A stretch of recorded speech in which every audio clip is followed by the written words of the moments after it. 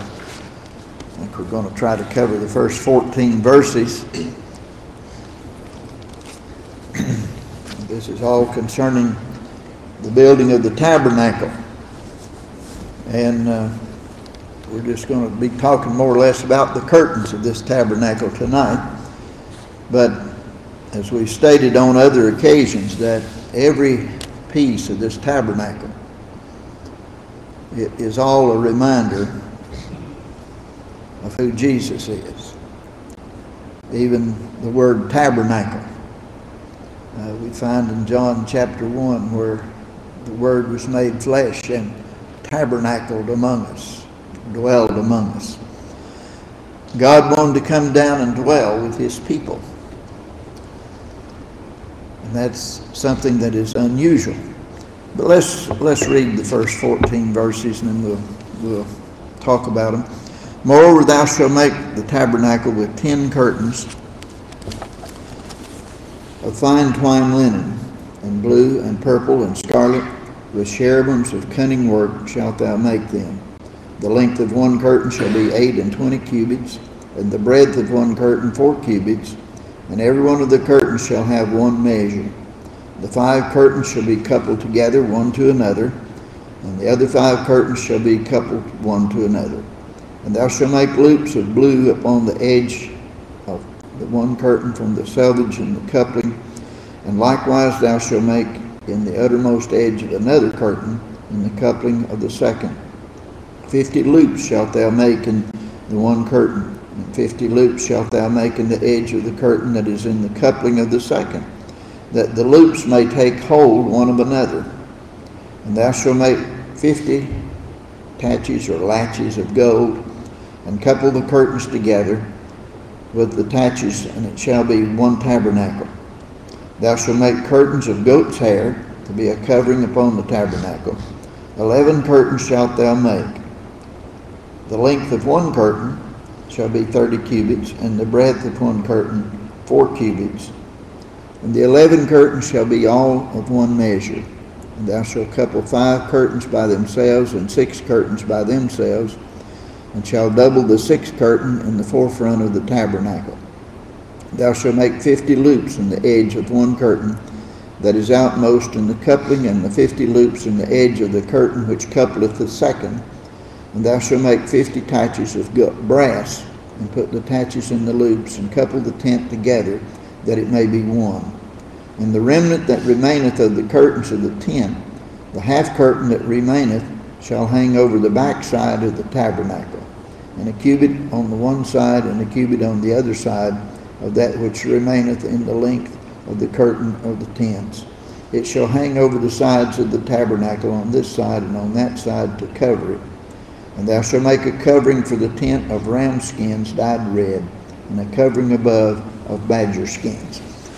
We're going to stop our reading there tonight. But God gives such intricate details concerning the tabernacle. And it's symbolic of Christ who come to dwell with us. This, you can break this chapter down into 4 different segments. The verses we just read is about the tent, the construction of the tent and the 4 coverings.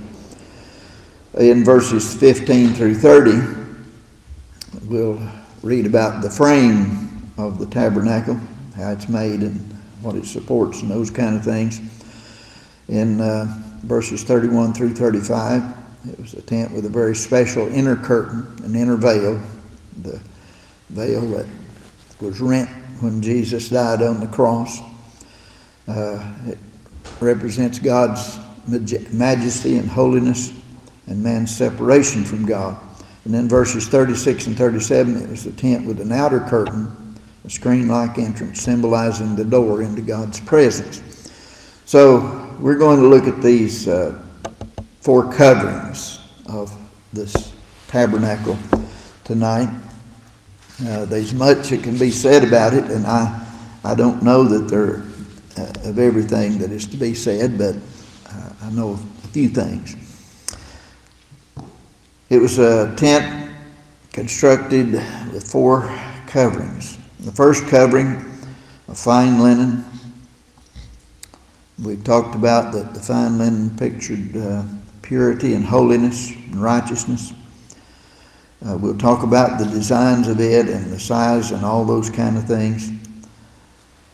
And it's interesting how God just lays all this out there and tells Moses all this. And I don't know how fast Moses could write, but he must have had a magnificent memory because he penned all these things down, and we have them today to help us to study God's Word and to know what we're reading about and those kind of things. But these 4 coverings, they were to serve as the roof and the sides of the tabernacle. The first covering was made of 10 linen curtains that served as the inside ceiling walls. Now, you're looking from the inside out when you're looking at these different curtains, and he spells out which ones are which. The inner covering would be the one that the priest who ministered in this tabernacle, that they would see most often. This was in the holy place, in the most holy place. To see the striking beauty that they would behold when they went in there, it was one of their great privileges to be able to go into the holy place. And only in the most holy place was the high priest to go one time a year. And he had to take in a blood offering and there make an atonement for the sins of the people. But it was a trip into the presence of God every time that they went into this place. These symbols of the curtains of linen, it symbolized purity and righteousness. So when a priest walked into the tabernacle, he never lost sight of God's character. He could always see that white linen. It was all around him. And he could always be reminded of God's character. As he looked up and studied the curtains, he began to see some different colors. He would see the blue, which represented God's heavens. He could see the purple and the scarlet yarn. He could see all this twisted and sewn together. And he knew that the colors meant blue represented the heavenly nature of God. Purple represented his kingly nature. And the scarlet, his humility in receiving and accepting man through the blood sacrifice. Now, this led the priests to be in a worshipful attitude. And as they worshiped God, the priest understood that his feeble acts of worship was inadequate, but as he focused on God, God made them adequate. And it's the same with us today when we come to worship the Lord. Our worship is never really adequate, but when we come through Jesus Christ, then our worship becomes adequate. It's through Jesus that we are made acceptable in God's sight. As the priest would gaze about that holy place, he would see some other things. He'd see the light from the lampstand. It was always burning. It illuminated the beautiful linen and the ceiling and the table and the altar of incense and the lampstand itself. Everything in the sanctuary magnified God's glory and made even the most prideful man to take note of how small he was in the presence of pure and righteous God. Now let's talk about these curtains here. They're unique. They're one of a kind. First of all, the design. They were to have cherubim embroidered into them. Must have took some fine needlework to do all of that. I don't know how many of the... I would assume probably the ladies might have done that. Would you assume that? They were probably doing the embroidery work. I know it wouldn't have been me. But on each curtain, there was to be those cherubims embroidered there. A background of blue, purple, and scarlet. And evidently they were just breathtaking. The size of each curtain. Now think about this.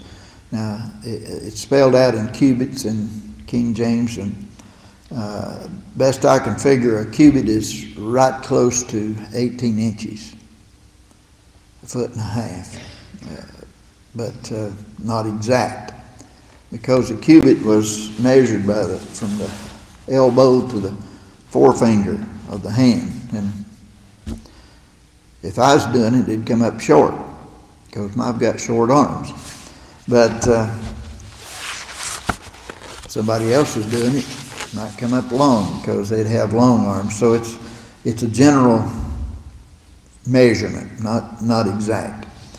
But the size is 42 feet long by 6 feet wide. 2 groups of 5 curtains each were to be stitched together and make 2 sets of long curtains. You find that in verse 3 there. Each of those curtains had loops on the ends of them, 50 loops. The next curtain had 50 loops. And they were so close. Now, somebody that's good at it, a 6-foot tall curtain. That's 72 inches in our measurement. How much space do you leave for 50 loops down through there? Are you a mathematician, Haley? Just a little bitty spot, isn't it? But those were woven. And then there was the gold latches that was placed through these 50 gold latches. What we said that gold represented? It represents divinity, doesn't it? And that must have been something beautiful to look at, to see all that gold and white and blue, purple and crimson, all those colors. But the curtains were made of blue material, and they were sewn along the edges. A total of 50 loops were to be sewn on each curtain. The curtains were fastened together by making 50 gold clasps that were inserted through the connecting loops. This made the tabernacle a single tent, in verse 6. Now the tabernacle sits inside of a courtyard. If you got that picture that we've printed out, it's that little building sitting up there kind of in one part of the courtyard. But what do these things symbolize when we see those?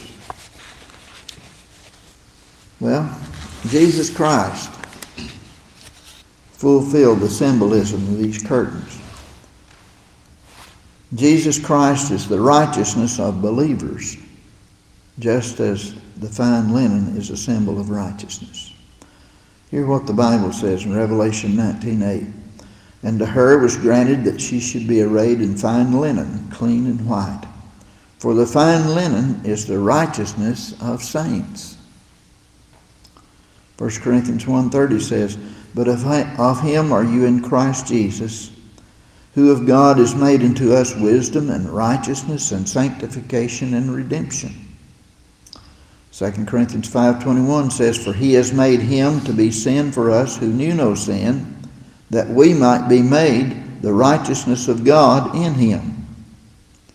Romans 3:21 through 22.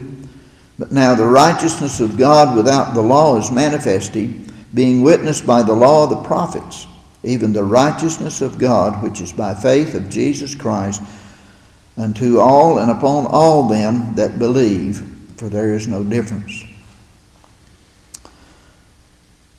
So the righteousness of Christ is represented there. Jesus Christ is righteous and pure, without sin.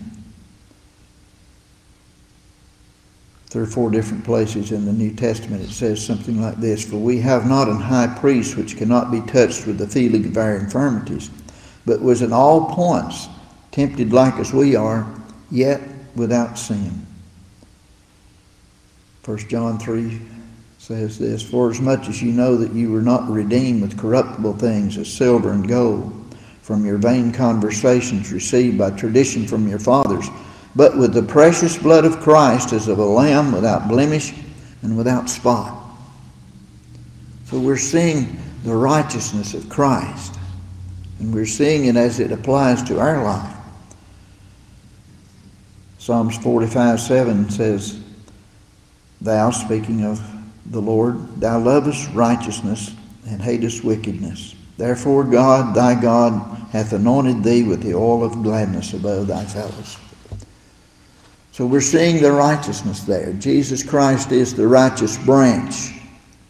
Jeremiah 23:5 says, "Behold, the days come, saith the Lord, that I will raise unto David a righteous branch, and a king shall reign and prosper, and shall execute judgment and justice in the earth." So, whenever you and I enter into the presence of God, we need to focus on 2 facts. The fact that God is pure and righteous. As we approach God, we need to have that upmost in our mind, that he is pure and righteous. "According to thy name, O God, so is the praise unto the ends of the earth. Thy right hand is full of righteousness. The Lord is righteous in all his ways, and holy in all his works. In the days of Judah shall be saved, and Israel shall dwell safely. And this is his name whereby we shall be called. He shall be called the Lord our righteousness." Because God is righteous, he demands righteousness. Have you ever thought of that? God demands righteousness. That any person who approaches him and worships him must have a righteous life. Matthew 5:20, these are the words of Jesus. Jesus said, "For I say unto you that except your righteousness shall exceed the righteousness of the scribes and the Pharisees, you shall in no case enter into the kingdom of heaven." Paul says in 1 Corinthians 15, "Awake to righteousness and sin not. For some have not the knowledge of God. I speak this to your shame." Now, there's another covering. The fine linen is the first one, and looking from the inside of the tabernacle, that would be what you would see. But there's another covering that goes over that. You remember they were told to bring goat hair. This was woven into curtains, and is made as a covering. This covering symbolized the need for a sin offering and for cleansing. You find goats all through the Bible that they were used as a sin offering. We studied, I believe it was last week, where it took 2 goats to symbolize what God was doing. That one of the goats that the priest would The people would confess their sins. He would lay his hands on the head of one of the goats and slay it. And the other one, he'd run it off into the wilderness. That pictured two things. The slain goat was the one that shed its blood to atone for the sins. The one that would run off in the wilderness, it pictured our sins are gone. They've been taken away from us. So the goat is a symbolic thing concerning the covering for our sins. This covering symbolized the need for the sin offering and for cleansing. I'm just reading this. It is significant that this outer curtain of goat hair was laid on top of the inner curtain. If the inner curtain is symbolic of purity and righteousness, then the place for the goat hair is most appropriate. It clearly pictures that a person's sins must be forgiven before he can approach the righteousness of God. The picture is this. As God gave Moses the pattern for the tabernacle, it's important to note the sequence from the inside out. The first covering of linen speaks of purity and righteousness. The second covering of goatskin speaks of the need for a sin offering and cleansing in order to approach the righteousness of God.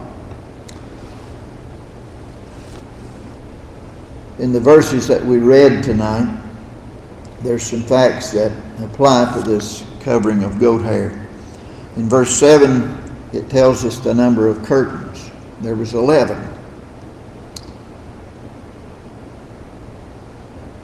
The ones made out of linen, there were only 10 of them. But here, the ones for goat hair is 11.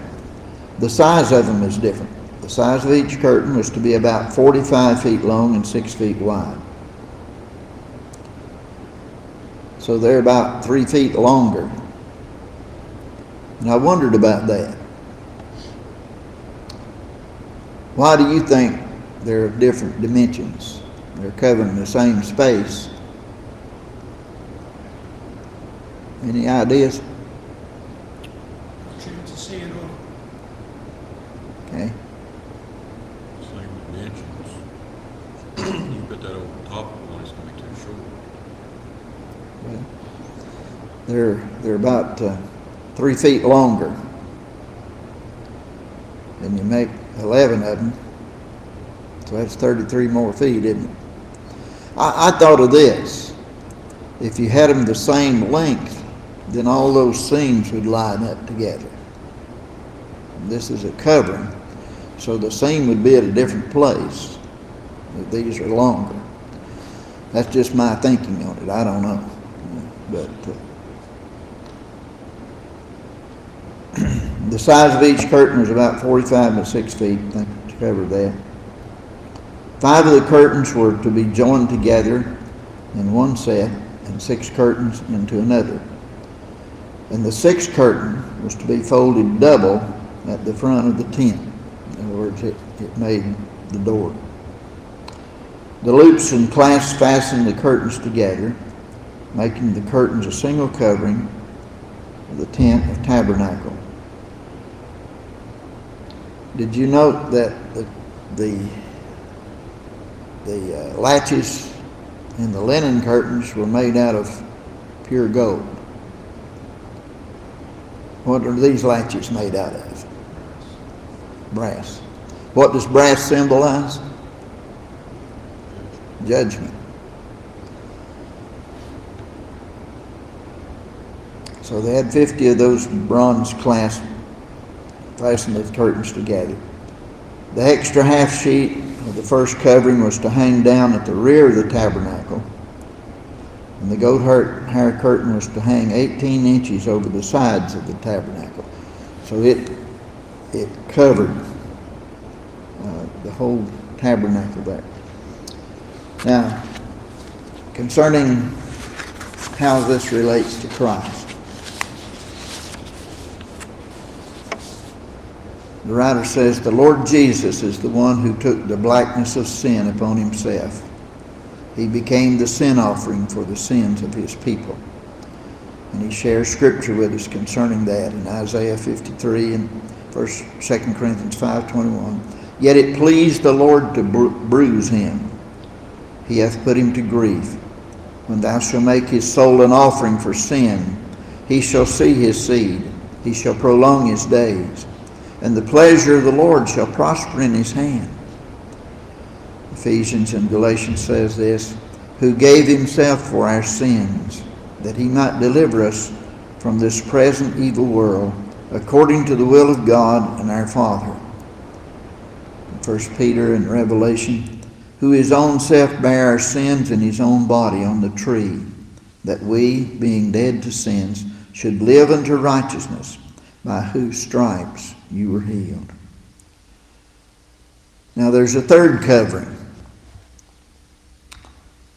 This third covering is ram skins. Taking the skins off of rams, that could either be a sheep or a goat. They clean the hair off of it, and they're dyed red. What would you think that represents? The blood. That's right. The ram skins represented the blood. It points to the sacrifice of Jesus and his shed blood for sinners. For it's by the blood of Jesus Christ that our sins are forgiven. Jesus said in Matthew 26:28, for this is my blood of the New Testament, which is shed for many for the remission of sins. Acts 20:28 says, take heed therefore unto yourselves and to all the flock over which the Holy Ghost has made you overseers, to feed the church of God, which he has purchased with his own blood. It's by the blood of Jesus that we are justified. Much more then, being now justified by his blood, we shall be saved from wrath through him. We sung about that blood tonight, didn't we? Much more then, being justified by his blood, we shall be saved from wrath through him. Not through us, through him. It's by the blood of Jesus Christ that our consciences are purged from dead works. Hebrews 9:14, how much more shall the blood of Christ, who through the eternal Spirit offered himself without spot to God, purge your conscience from dead works to serve the living God. It's by the blood of Jesus that we're cleansed from all sin. 1 John 1:7. But if we walk in the light as he is in the light, we have fellowship one with another. And the blood of Jesus Christ, his Son, cleanses us from all sin. Hallelujah. It's by the blood of Jesus that we're freed from the power of sin. And from Jesus Christ, who is the faithful witness and the first begotten of the dead, and the prince of the kings of the earth, unto him that loved us and washed us from our sins in his own blood. But there's a fourth covering. Who can tell us what that fourth covering's made of? Leather. The badger skins, as it's called in one place, and it's actually the skins off of maybe a porpoise or some sea creature. But my book says here it's the covering of leather or of seal skins. It's symbolic of something. And I'd never really thought of this until I was studying it this afternoon, that it's a symbol of the protective separation from the world. Now, we're in the world, but we're not supposed to be of the world. It was the covering that kept the tabernacle safe from the elements of the weather and the wilderness, the scorching sun, the torrential rains, the wind-blasted sand, the wild animals. And remember, they moved this wherever they went, moving it from just place to place. I'm sure it took a beating. And the covering protected the tabernacle from the outside, from the elements of the world.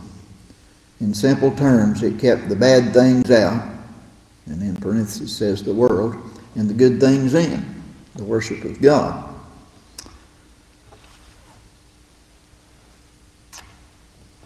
What are some of the things we need protection from? Well, the believer needs protection from the pleasures of this world. Listen to what 1 John 2:15 and 16 says. And oh, how we need to hear this today. Love not the world, neither the things that are in the world. If any man love the world, the love of the Father is not in him. For all that is in the world, the lust of the flesh, the lust of the eyes, and the pride of life, is not of the Father, but is of the world. We need to hear that. We need protection from unclean things. 2 Corinthians 5:17 and 18. Therefore, if any man be in Christ, he is a new creature. Old things are passed away. Behold, all things are become new. And all things are of God, who has reconciled us unto himself by Jesus Christ, and has given to us the ministry of reconciliation.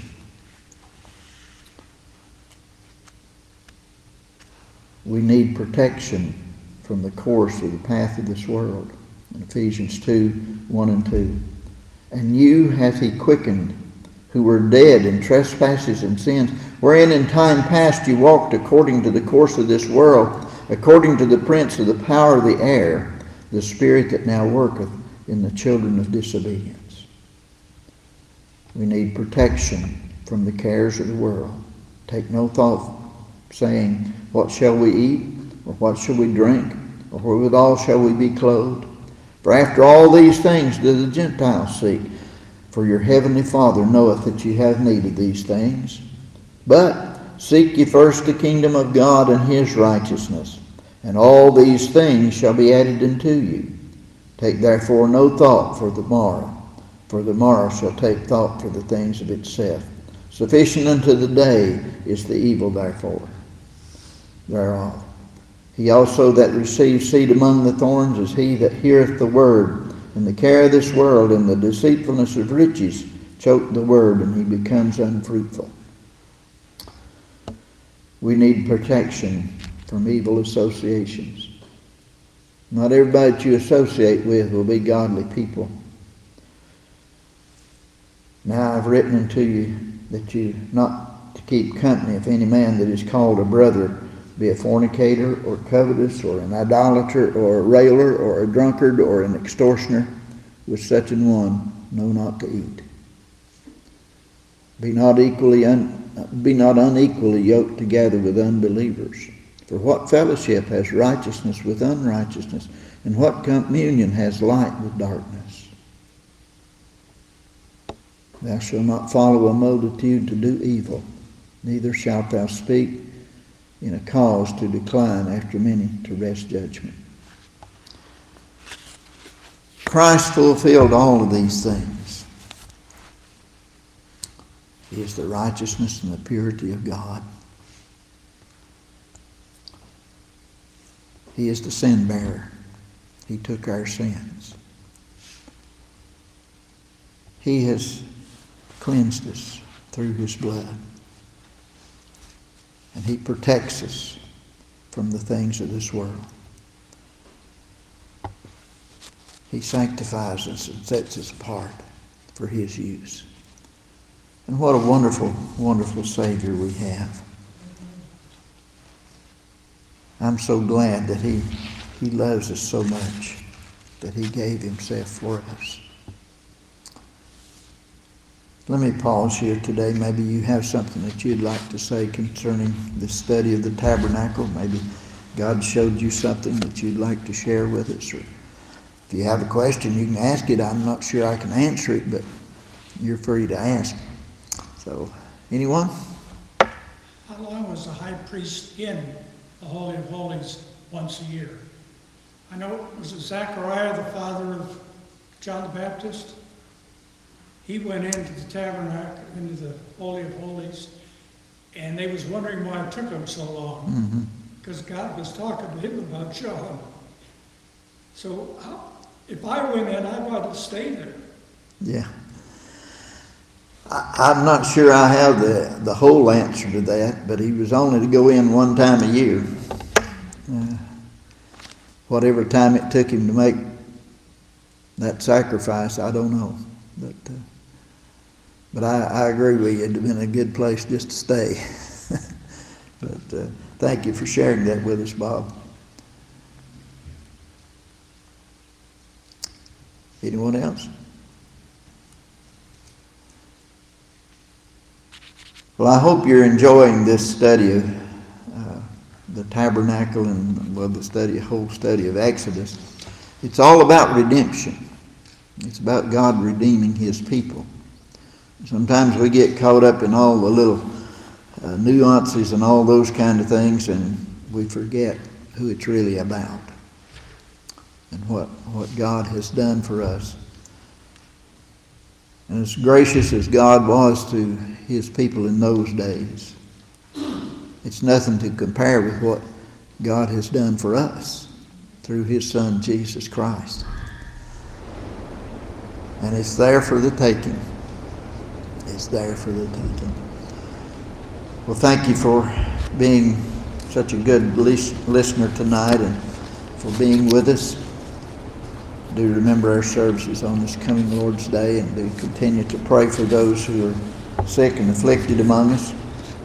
But I'm going to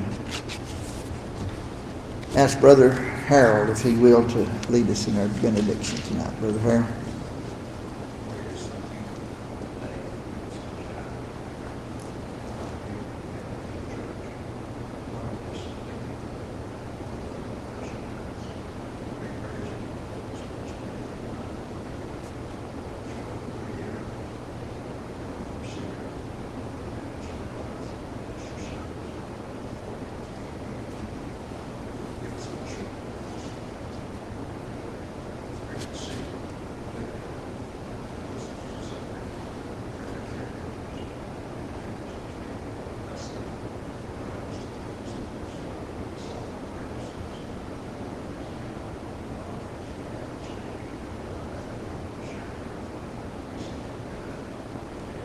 Amen.